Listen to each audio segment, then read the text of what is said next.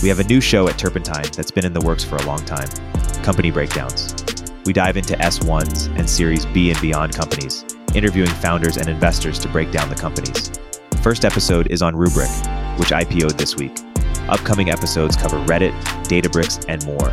Subscribe at the link in the description or search for Company Breakdowns on YouTube or in the podcast platform of your choice. Welcome to History 102, where YouTube creator What If Alt-Hists, Rudyard Lynch and I dive into critical moments in history and tease out patterns to help us predict the future. Let's jump right in. Hello, sir. How are you doing? I'm doing well. I loved our episode on the Vikings last week, and we hinted a bit at Rome, and so I thought we'd do a deep dive this week on the fall of Rome. Why don't you segue from the Vikings to the fall of Rome? I always find it funny you call these deep dives, since Dan Carlin, his World War I podcast is 24 hours. A lot of history books in these topics are 1,000 pages.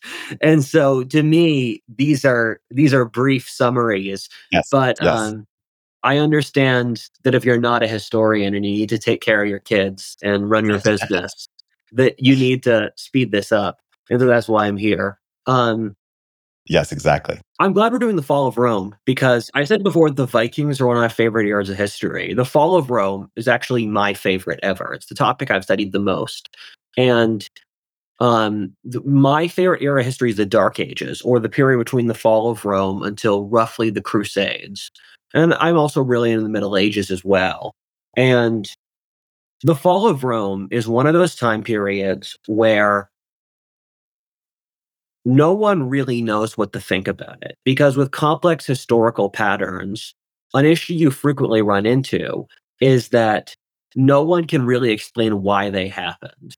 And I have my own theories for the fall of Rome, and people have been batting them around for thousands of years, where the fall of Rome it's one of the most important events in European history, but it took centuries to occur. And so through the course of this podcast, we're going to tease out why the Roman Empire fell. And it's hard to really talk about because the period we're going to cover in this video is roughly 180 AD to 450 AD, where the fall of Rome took centuries. And imagine this giant that's gradually getting attacked by mosquitoes.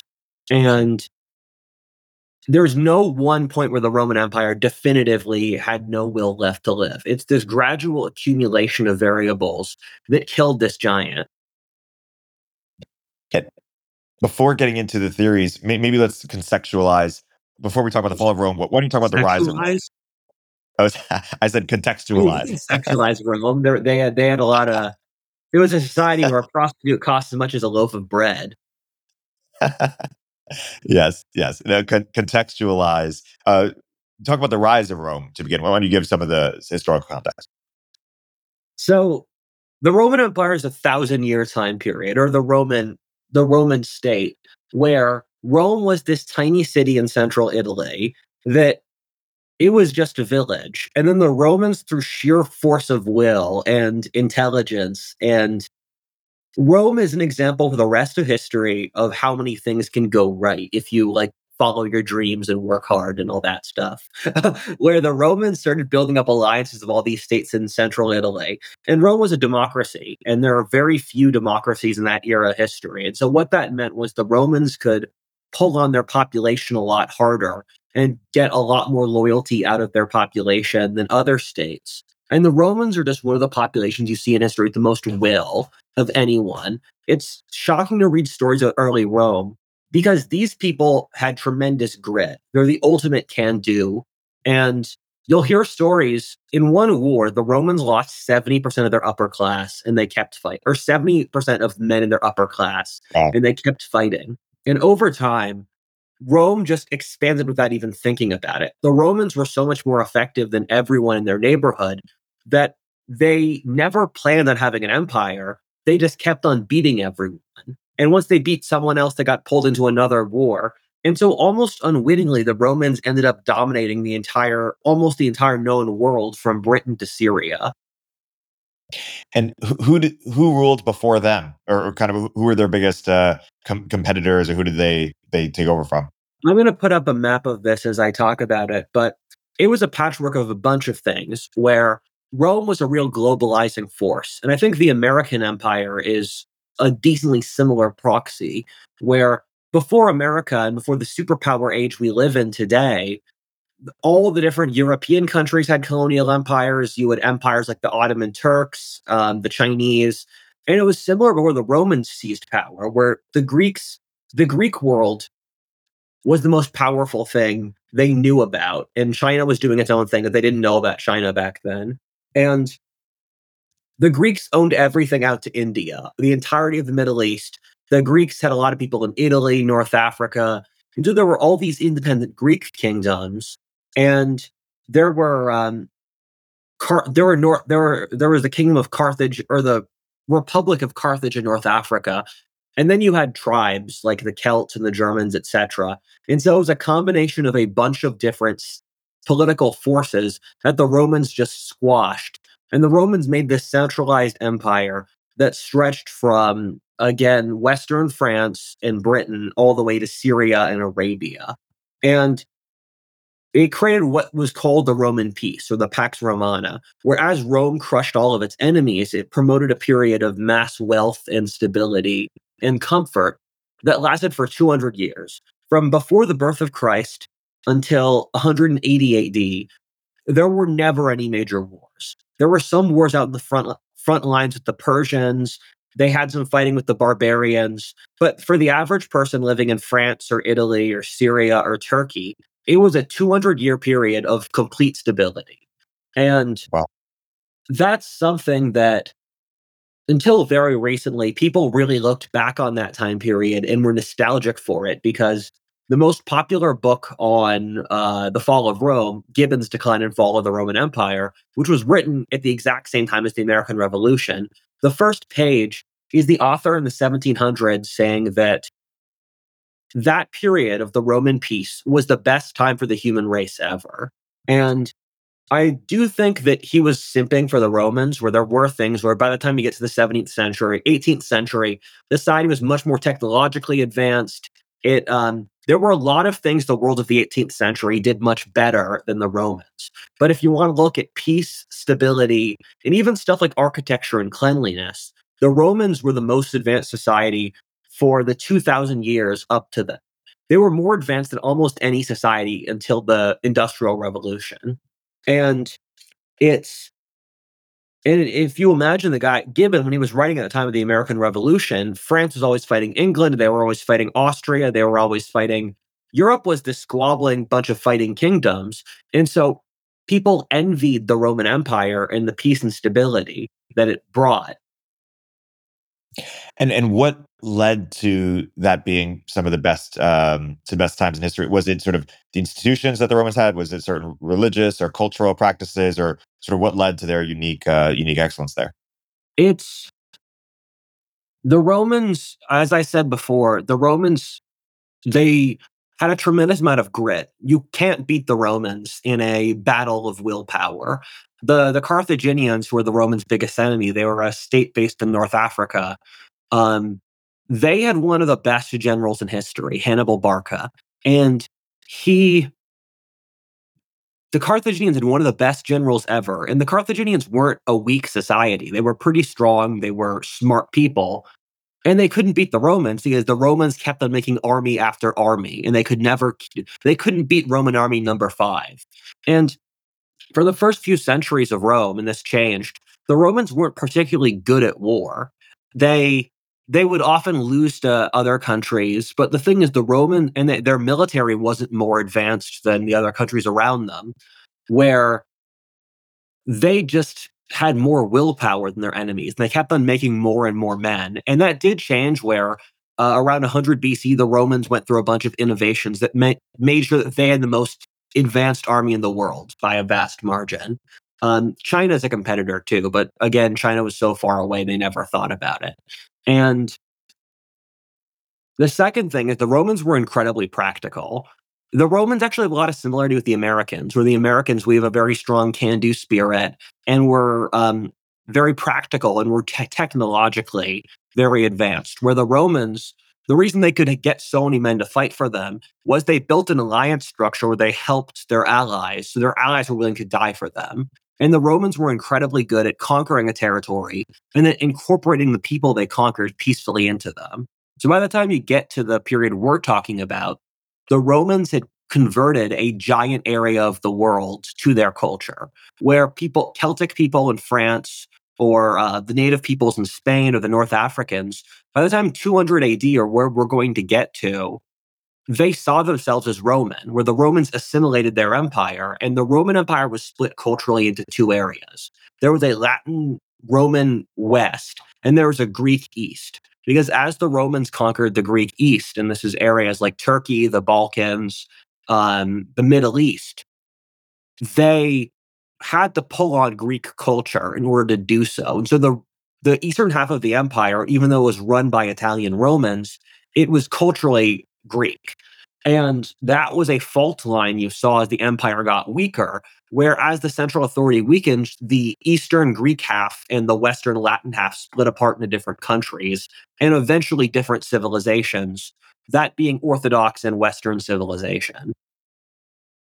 And yeah, I'm speaking for the audience, although this includes me, of someone who really doesn't know much about this time period. Can you say more about what is the relationship, if at all, inspiration behind sort of classic Rome and ancient Greece? So they're different, but they're very close. Where it's not like America, where most Americans are descended from immigrants from Europe. It's that the Italians and the Greeks are different people, but they were culturally so close that they could intermesh. Where the native people talk about the Roman and the Greek gods, and they actually were different gods. Jupiter is a different god than Zeus, but their cultures were so similar that they became interchangeable. Where the Romans would use Zeus interchangeably from their top god, Jupiter, or Minerva and Athena. And so these were very culturally close peoples. Then the Greeks spread around the Mediterranean, and the Greeks spread their culture to the Romans. And so the Romans, all educated Romans spoke Greek because Greek was the language of civilization. And then as the Romans conquered Greece, they enslaved large amounts of Greeks. And then as they enslaved those Greeks and brought them back to Italy, that mixed their culture together. So what you're seeing is two cultures that started out in a very similar place, but through mixing together basically became the same thing, where the Romans saw the Greeks as their same culture, where the Romans actually gave the Greeks originally a lot of self-governance because they respected the Greeks as a higher civilization. And it's similar to how when America liberated Europe after World War II, we made the European Union, we gave the countries in Europe self-governance because we respected the Europeans in the same way the Romans respected the Greeks. What happened afterwards, though, was the Greek civilization was falling apart, and so the Romans had to continually intervene into Greece to keep it stable. And as that happened 4 times, the Romans just lost respect for the Greeks and then took away their self-governance, except on paper. And that was something that happened with large parts of the Roman Empire, where the Romans often tried to remain isolationist, and then they get sucked back into wars all around them. Because keep in mind, Italy's in the center of the map. And so you have to protect Italy on all sides. And so the Romans often tried to have self-governance, but then they had to keep conquering areas to keep them stable. And by the time we're talking about, these barriers between colonies and Italy didn't really make sense, where the Roman Empire wasn't about Italy anymore. You had Roman emperors from Syria or Spain or North Africa. And what this did was it changed the identity of Rome from there being Italy and everyone else being Italy's colony. And a big change that occurred right the sort of the period we're talking about was there was this huge barrier between being a Roman citizen and not, where Roman citizens had a completely different legal code than the subjects of the empire, even if you were a Roman citizen who was living in a place where 99% of the population weren't Roman citizens. You still had to be tried by, you still had completely different legal rights. And That got erased, where everyone became a Roman citizen around 200 AD. But by that point, it meant nothing because Rome, over the previous centuries before then, had gone from a democracy to being a authoritarian oligarchy where no one had any rights and everyone was equal in their lack of rights. And what were the impacts of that transition? Yeah, either positive and negative. One of my friends, Philippe Fabry, I view him as French Woodafaltist because he does everything I do on Woodafaltist, looking at these historic patterns. He wrote a book called Libertarian to Socialist, which is an economic history of Rome. And Rome went through a bunch of profound social changes. So the Rome that we're talking about at the fall of the empire is fundamentally a completely different society from what it was. They're the Rome that we think about. The Rome we think about, they're worshiping pagan gods. Everyone's wearing togas. They're carrying the short swords. And the Rome that we're going to deal with here is a totally different society. First of all, the Romans started wearing pants. Pants were a barbarian fashion. Where to ride a horse, it's more comfortable to wear pants than to wear a robe because your crotch is constantly chafing against the horse. The Romans started using long swords. This is a late Roman cavalry sword.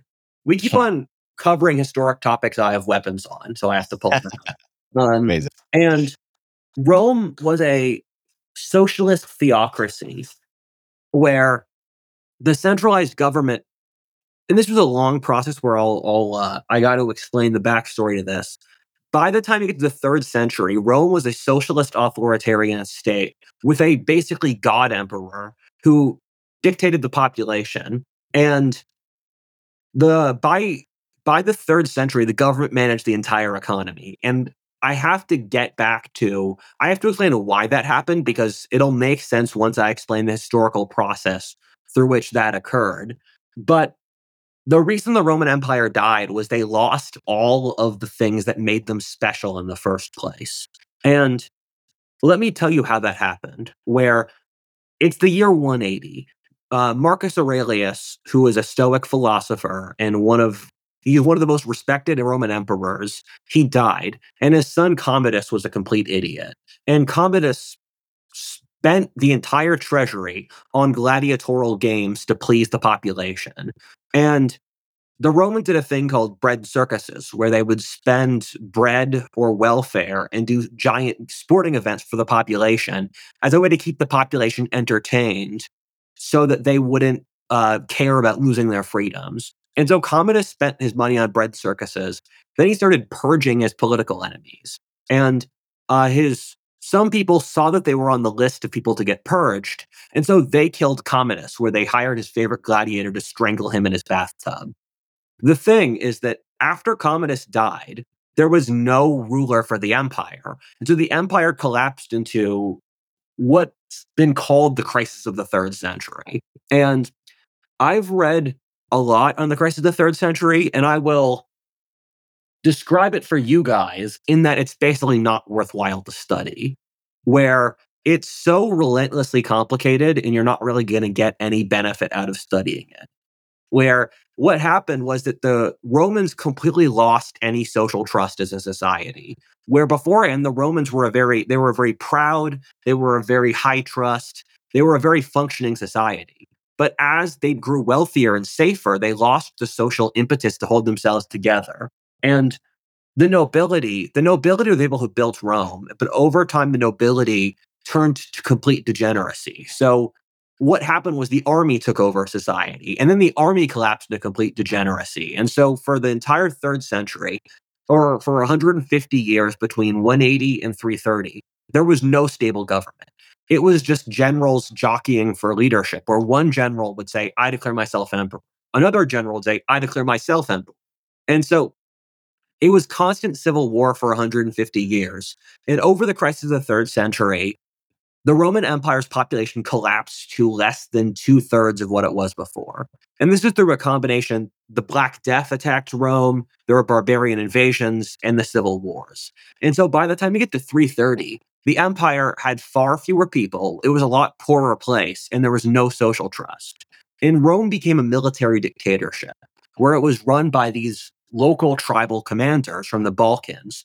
And so these the Romans couldn't hire their own population to fight anymore because the normal Roman citizens had grown weak. And so they weren't willing to fight. So the Romans started hiring these barbarians from inside the empire, from places like the mountains of the Balkans, Turkey, France.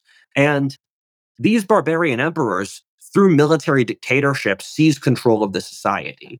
There were two problems here. The first is that they had no understanding of the economy, so they drove it into the ground, where they printed so much money that currency became completely useless. And secondly, they installed a socialist command economy in which you had to work the same job as your parents. You wouldn't get paid, and they'd basically whip you if you didn't work. And everyone had to do an assigned amount of work for the government. And so what this did, with the combination of a non-functioning currency and a forced command economy, is that the Roman Empire just ground to a halt. No one had kids, no one made new projects, and the population went into decline. And so through this very top-down oppressive government, which was installed, they installed this because there was 100 years of war. And in that 100 years of civil wars, there stopped being, the only way you could make things work was through force. And so you ended up in this low trust cycle in which things just got worse and worse. And as things got worse, people trusted each other less, which meant the population declined more, which meant people stopped cooperating, you got in this really nasty cycle. And was the fall just a slow decline over 1,000 years, or were there ups and downs in times where it looked like it could have declined, but then a great ruler came and revived it? Was it's a two-tier thing. So it's a two-step process. The first process is the crisis of the 3rd century, which I told you about. So this is 180 AD to 330. For spoilers, the Roman Empire falls in 450. So this is a 250-year process. So keep in mind, this is something that took many, many lifetimes, and no one at the time thought Rome was falling.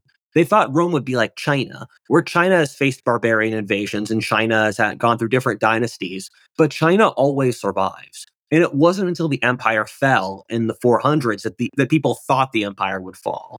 And so the first step, as I said before, the crisis of the 3rd century, with all these generals fighting each other in civil wars, in plague and famine, and then the installation of this very oppressive society that slowed down previous growth. And then the empire reformed again, and there was a 70-year period in which the empire was able to stabilize, where under the emperors Diocletian and Constantine, they rebuilt the empire. But the problem is that it was an incredibly oppressive, it's one of the most unequal societies ever in human history. And the population was in decline. And they converted the empire to Christianity because the Christians had been a tiny minority religion that the Roman Empire persecuted because the Christians were dangerous. They were seen as insane people. And over time, what happened was that as the Roman Empire got weaker and weaker, the ruling class thought, wait, no one believes in us anymore, so why don't we bring the outsiders in and we can use Christianity to hold the empire together? So the empire turned out Christian, but the problem with this new stabilization was that it was incredibly weak, and the empire was only barely holding together. And then out of the east came the Huns, and the Huns set a bunch of balls rolling that finally destroyed the empire. So to summarize, the empire had centuries of instability. They were able to barely hold things together. And then a new tribe of barbarians came out of the east. And then that's what finally destroyed the empire. And so what did the Huns do exactly? What balls did it set in motion, and was it deliberate, and where did things go from there? Yeah.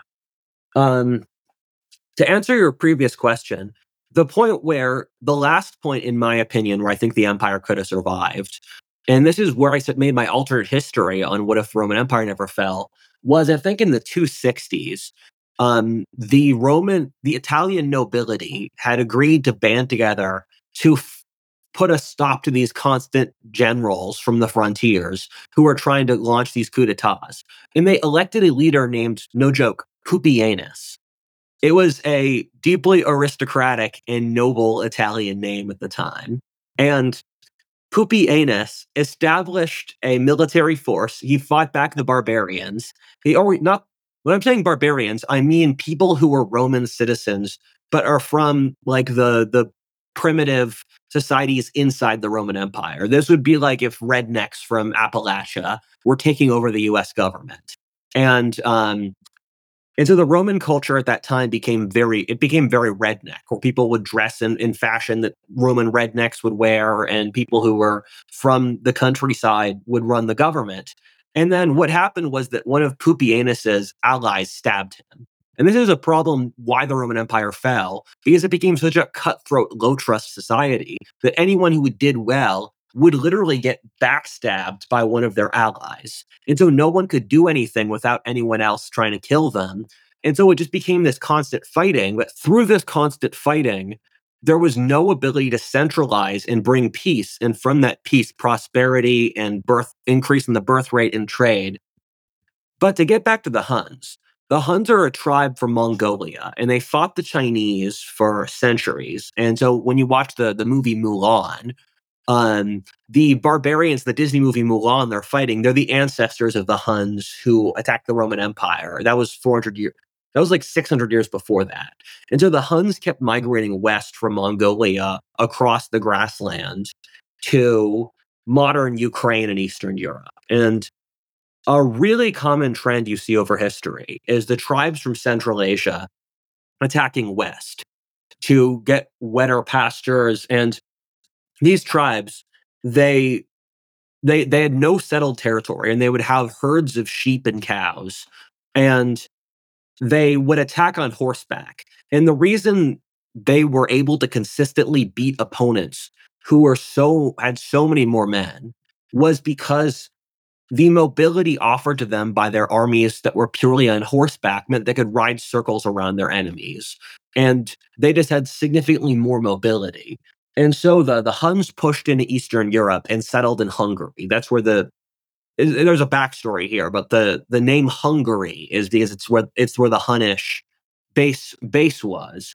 And in that time period, all of Eastern Europe was settled by German tribes, where the Slavs, who are the modern inhabitants of Ukraine and Poland and Bulgaria and stuff, the Slavs had started their migration. They were still out in the swamps of North Ukraine. So all of Ukraine and Eastern Europe was settled by German tribes. And then what happened was as the Huns invaded Ukraine and Hungary and Germany, is that made these German tribes migrate west into the empire because the Huns were going to kill them. And so all these tribes, like the Goths, the Vandals, the Alans, the Suebi, they had to migrate into the Roman Empire as refugees to survive. But the Roman Empire was so weak that it couldn't sustain that. Well articulated. And so let's kind of recap. Why don't you briefly re-summarize how you see the main reasons for why the collapse happened?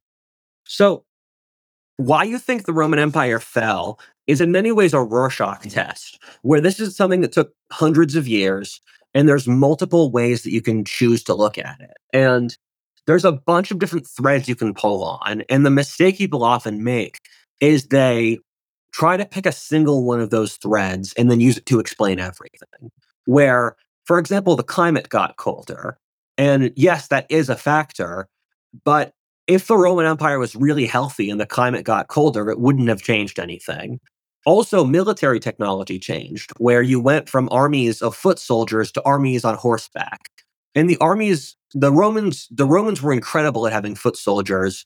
And when they had to fight enemies on horses, that gave the barbarians an advantage. That's another thread, but it's one of five threads you can pull on. And so I already gave two reasons. Two that I would not ignore, I think are the biggest, is one is that the Roman Empire just got degenerate, where if you want to compare Rome and China, because Rome and China formed at the same time, but China is still a country today, and the Roman and the Chinese empires were the same size, but Rome died and China didn't. And a big reason is the Chinese had a stronger religion, which maintained social cohesion, where in Confucianism, a lord is not allowed to abuse his own followers. In Confucianism, you have a moral duty to your followers. In Rome, that wasn't the case. A quarter of the Roman Empire's population were slaves, and the slaves had no incentive to cooperate in the system. And Rome was a vastly unequal society, and the nobility and the upper classes became completely degenerate, where there's like you hear about orgies, you hear about giant feasting, you hear about them enslaving people and breaking laws and killing each other. And basically, the moral collapse in Rome meant it removed the ability to cooperate across the society. And the Romans, because they hadn't had any serious wars, they lost the ability to fight. And so a big factor is just this loss of social cohesion among the Roman society. And as an example for this, the elite under the Roman peace, it was the army, where Rome, we often view Rome as a monarchy where there was an emperor. Rome was really a military dictatorship where whoever ran the military, it's Rome had a political system much closer to fascism than a monarchy, where whoever was the first citizen, which is what literally the Romans, they called their leader the first citizen, would run. And the reason Rome became a military dictatorship was because the previous nobility that Rome was based off, they just became completely degenerate. But then the Roman Empire fell when the army became degenerate because the army was the last organization that was holding the empire together. And so reason one is the Romans turning degenerate. Reason two is the collapse of Rome's population, where Rome saw a decline in birth rates. And with the decline in birth rates, and this is also connected to degeneracy because as the traditional values and the religion got weaker, the birth rate collapsed too. Where one of my favorite historians, Will Durant, he's one of the greatest historians ever, I think. When he was asked what was the biggest thing that killed Roman civilization, he said it was the collapse in birth rate.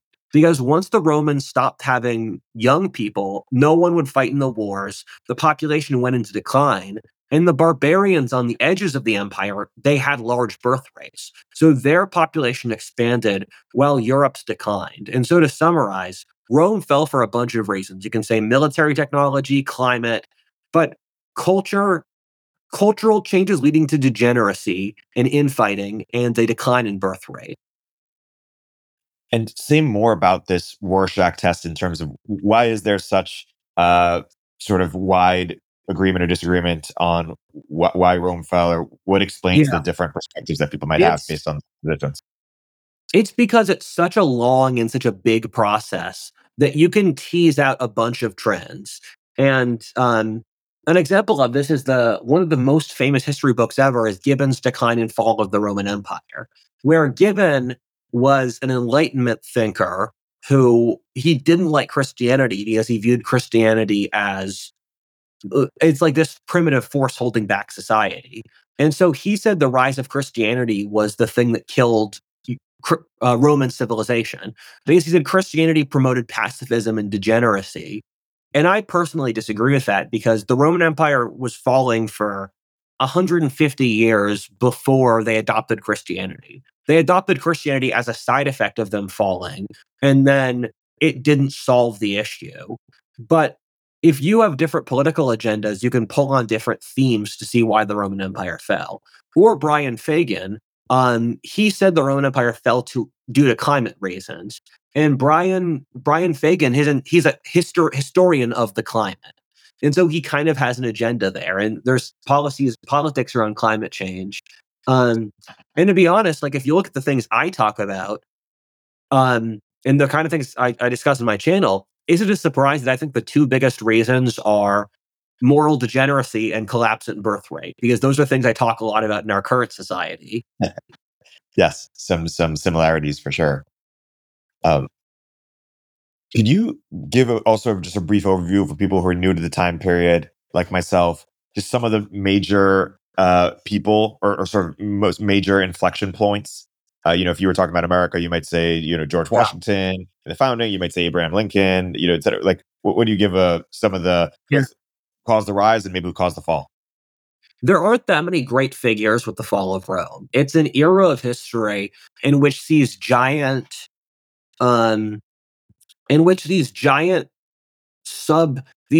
forces gradually grind down a great empire. And so there aren't that many people like George Washington or Abraham Lincoln or Julius Caesar, who they're just historic figures. And it's the problem with the fall of Rome is there's no single place you can point where it was just doomed. And I used the example before of Pupienus, and I think that's kind of an arbitrary line. You could put it 50 years earlier, 50 years later. But the most interesting and cataclysmic moment where you think of the great historic events came after the Huns drove into Europe, because the Huns built this giant empire stretching from the Netherlands out to Kazakhstan. The Hunnish Empire was nearly as big as the Roman Empire, but it was all incredibly underpopulated areas. So the Hunnish Empire probably had like less than 10 million people, and the Roman Empire had like 70 million people. And the Huns were led by their leader, Attila the Hun. And Attila the Hun is he's probably the only historic figure that most people have heard of from this time period.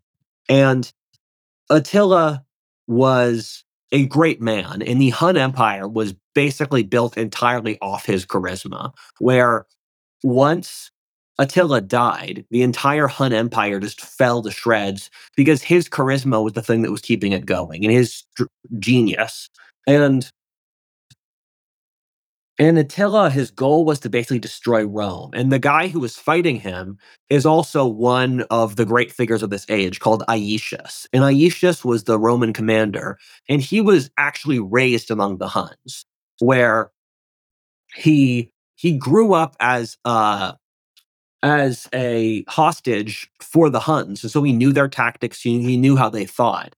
And so when Attila was attacking into Western Europe, and there's a wonderful story here where the emperor of the Western Roman Empire at this point, he was a teenager, and his sister Honoria, she was having an affair, and her brother didn't like that, so he killed the commoner that she was having an affair with.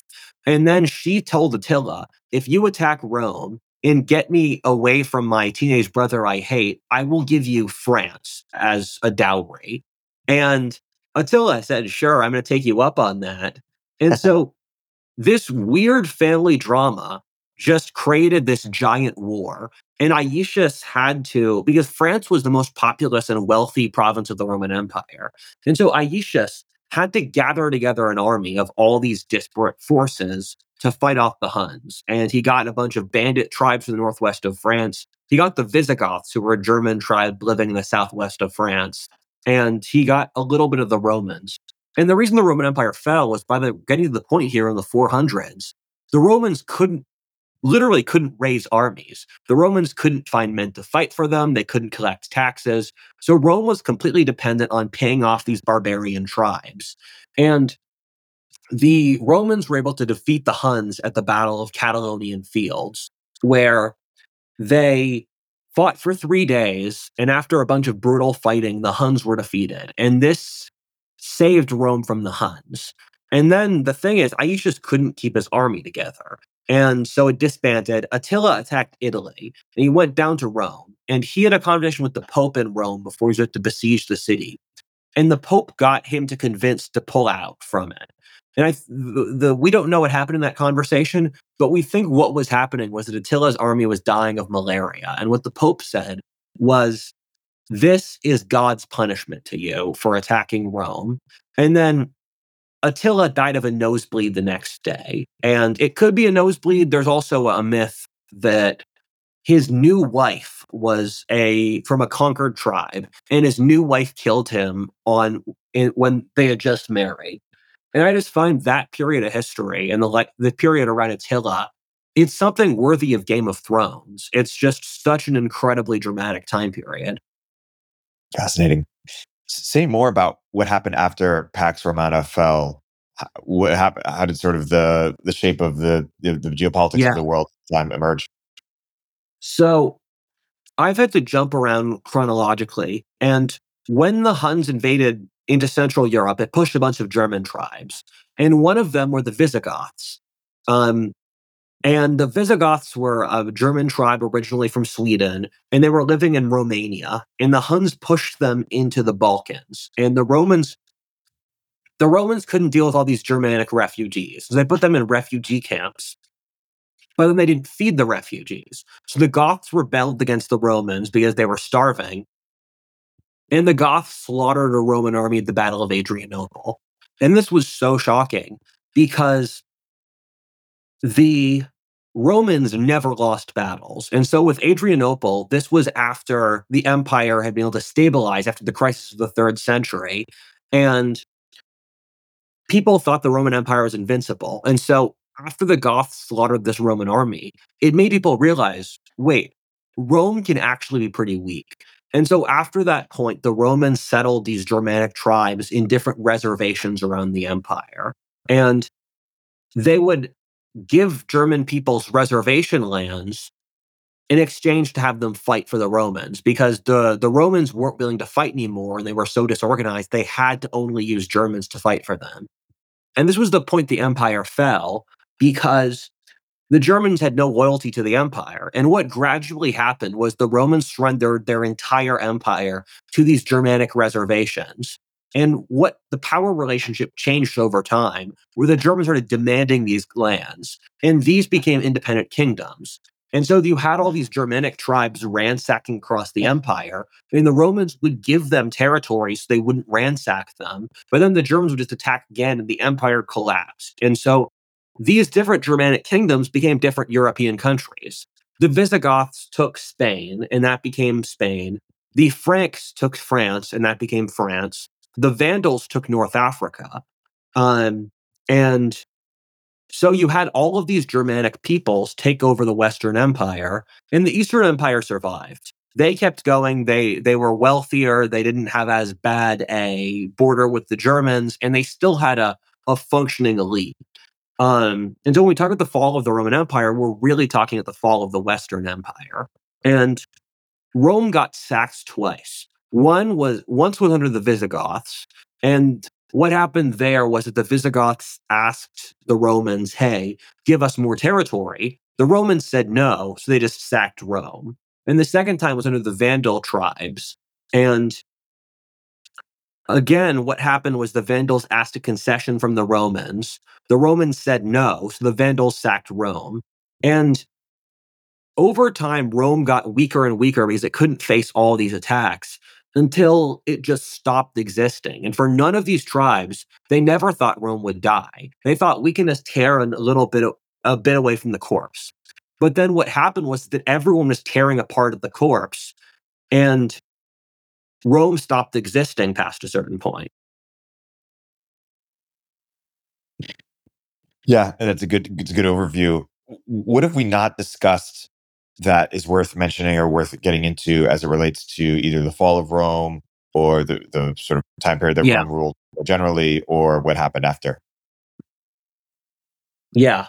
Let me talk about what happened after this and what the social effects of it were.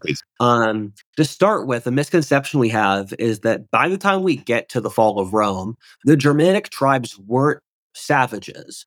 They had been in contact with the Romans for centuries. So these barbarian tribes who were conquering Rome, they knew how to read and write. They had militaries that were as organized as the Romans. They could speak Latin. They were well armed. So Rome wasn't conquered by stupid people. And these were people who had studied the classics and they were educated. And when the German tribes when they sacked Rome, it was actually a peaceful sack, which is kind of shocking because by the time the Visigoths got to Rome for the sack of Rome, they had already converted to Christianity. And so it was this peaceful, methodical sack of the city where they would go through the city, they'd take gold, no one died. And I like using that as an example because it's symbolic for how our image of history is sometimes incorrect. And Rome, by the time it fell, had become this parasitic organization where average height actually went up, and health and the wealth of the average peasants went up after the fall of Rome. And if you look at archaeology, quality of life for North people went up because they stopped having this oppressive, centralized government that was taxing them. And so the fall of Rome was a catastrophe on the group level, where cities stopped existing in Western Europe. Some areas lost writing. Other areas They lost the ability to do the construction, and the giant empire, that all left in the western half of the empire. And so on the civilizational basis, things collapsed. But then on the individual village level, life got better because there stopped being this parasitic government. I was going to ask, when you find yourself disagreeing with people about this time period or what happened after, are there any sort of disagreements about the implications or significance? So there are two historical schools with this. One is that the Germanic barbarians were savages who destroyed the Roman Empire, and this was a complete collapse of civilization. The second was that the fall of Rome wasn't a big deal, and that there was no decline in civilization, and that it was all mostly peaceful. The reality is somewhere between these two, where this was what was popular 100 years ago, this is what's popular 5 years ago. And I think we overcorrected in that saying the fall of Rome was peaceful and it wasn't a big deal and that civilization didn't go into decline. It was a mix between these two. And so that's my big issue with the way people study this era of history. And what I'd also say is that a giant factor that was occurring across all of this was that as the empire fell in the West, the church replaced it, where the fathers of the church saw the empire was falling apart, and they built the Catholic Church to keep the learning and the ideas from the Roman Empire going as the centralized government fell apart. And so when you look at the people who were continuing civilization through the Dark Ages or the 500 years after the fall of Rome, it was the Catholic Church. And St. Augustine, who was living at the time of the fall of Rome, and he's one of the most important Christian theologians ever, he wrote a book named City of God. And the meaning of City of God was that since Rome fell, we had to build a spiritual Rome that could exist even after Rome died. And so with that book, what you're seeing is the concept that the Catholic Church had become the heir to the fallen Roman Empire. And maybe gearing towards closing here, reflect briefly on the legacy of the Roman Empire in the sense of, is this the greatest empire of all time? Is this the longest running empire of all time? Will there be nothing that challenges it? How should we look in light of current American empire, etc.? There's two ways to look at Rome. There's the positives and there's the negatives. For one is that Rome is one of the most impressive societies ever. They started out this tiny city-state that just conquered outwards, and they were incredibly advanced in roads, and their aqueducts were incredible, and they were super well organized, and it brought this era of peace. And so there's a lot to be tremendously grateful to the Romans for. And I think there are comparable historic empires. The Chinese are one. The British Empire did a lot of stuff. The Persian Empire. The Romans sit in definitely the top 3 empires in history, in my opinion.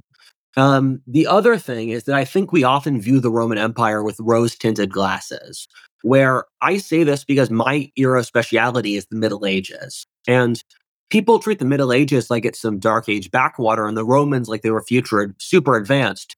But Rome was a deeply corrupt slaveocracy. A quarter of the population basically were slaves who could be raped, tortured, killed by their masters. Rome was actually a pretty primitive economy where medieval Europe was much more advanced than Rome in machinery, capitalism, philosophy. In a bunch of ways, medieval Europe was more advanced than Rome.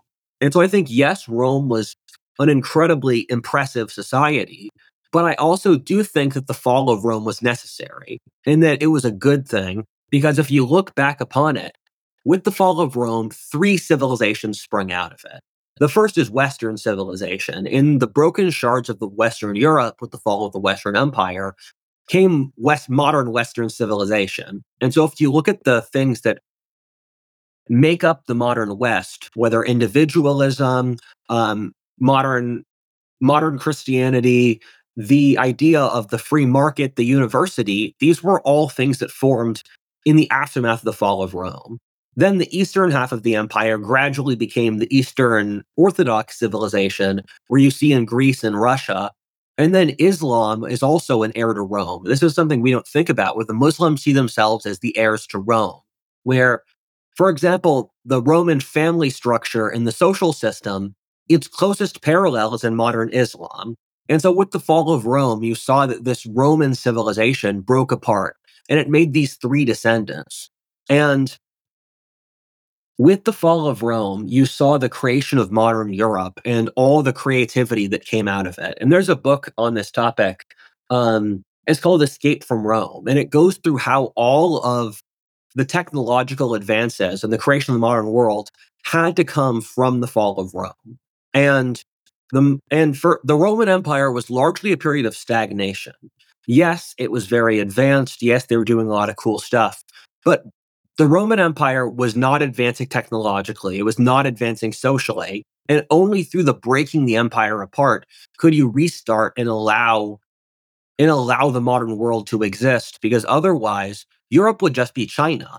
It would be this giant monolithic empire that didn't really progress, and it would be too orderly, and there wouldn't be enough chaos to see the modern world develop. Yeah. Well, that's a should we wrap this topic on that note? Yeah. For people who want to go deeper, where can you mentioned the Gibbons book. What should people read? So the three books I'd recommend reading on this. One is Peter Brown, who I know. He's the top expert in this topic. His introduction to late antiquity is really good. The second book is Peter Heather has a book on empires. It's on my shelf now. It's Empires and Barbarians. And then the third book is Gibbon's Decline and Fall.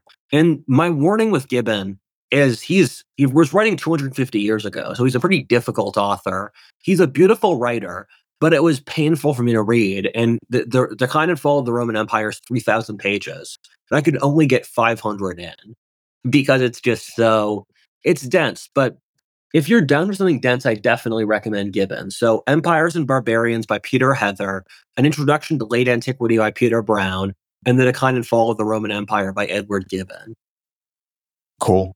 Well, that's great to wrap. In closing, what should we do for next time? Should we do early America or colonial America? That sounds like a good idea. Okay, great. Well, we'll leave the listeners with a cliffhanger of what to expect next time. Rudyard, always a pleasure. Until next time. Pleasure. Thank you very much. History 102 by Rudyard Lynch and Eric Tornberg is a podcast from Turpentine, the network behind Moment of Zen, Live Players, and Econ 102. If you like the episode, subscribe, follow on YouTube, forward to a friend, and let us know what else you want us to cover. Thank you for listening.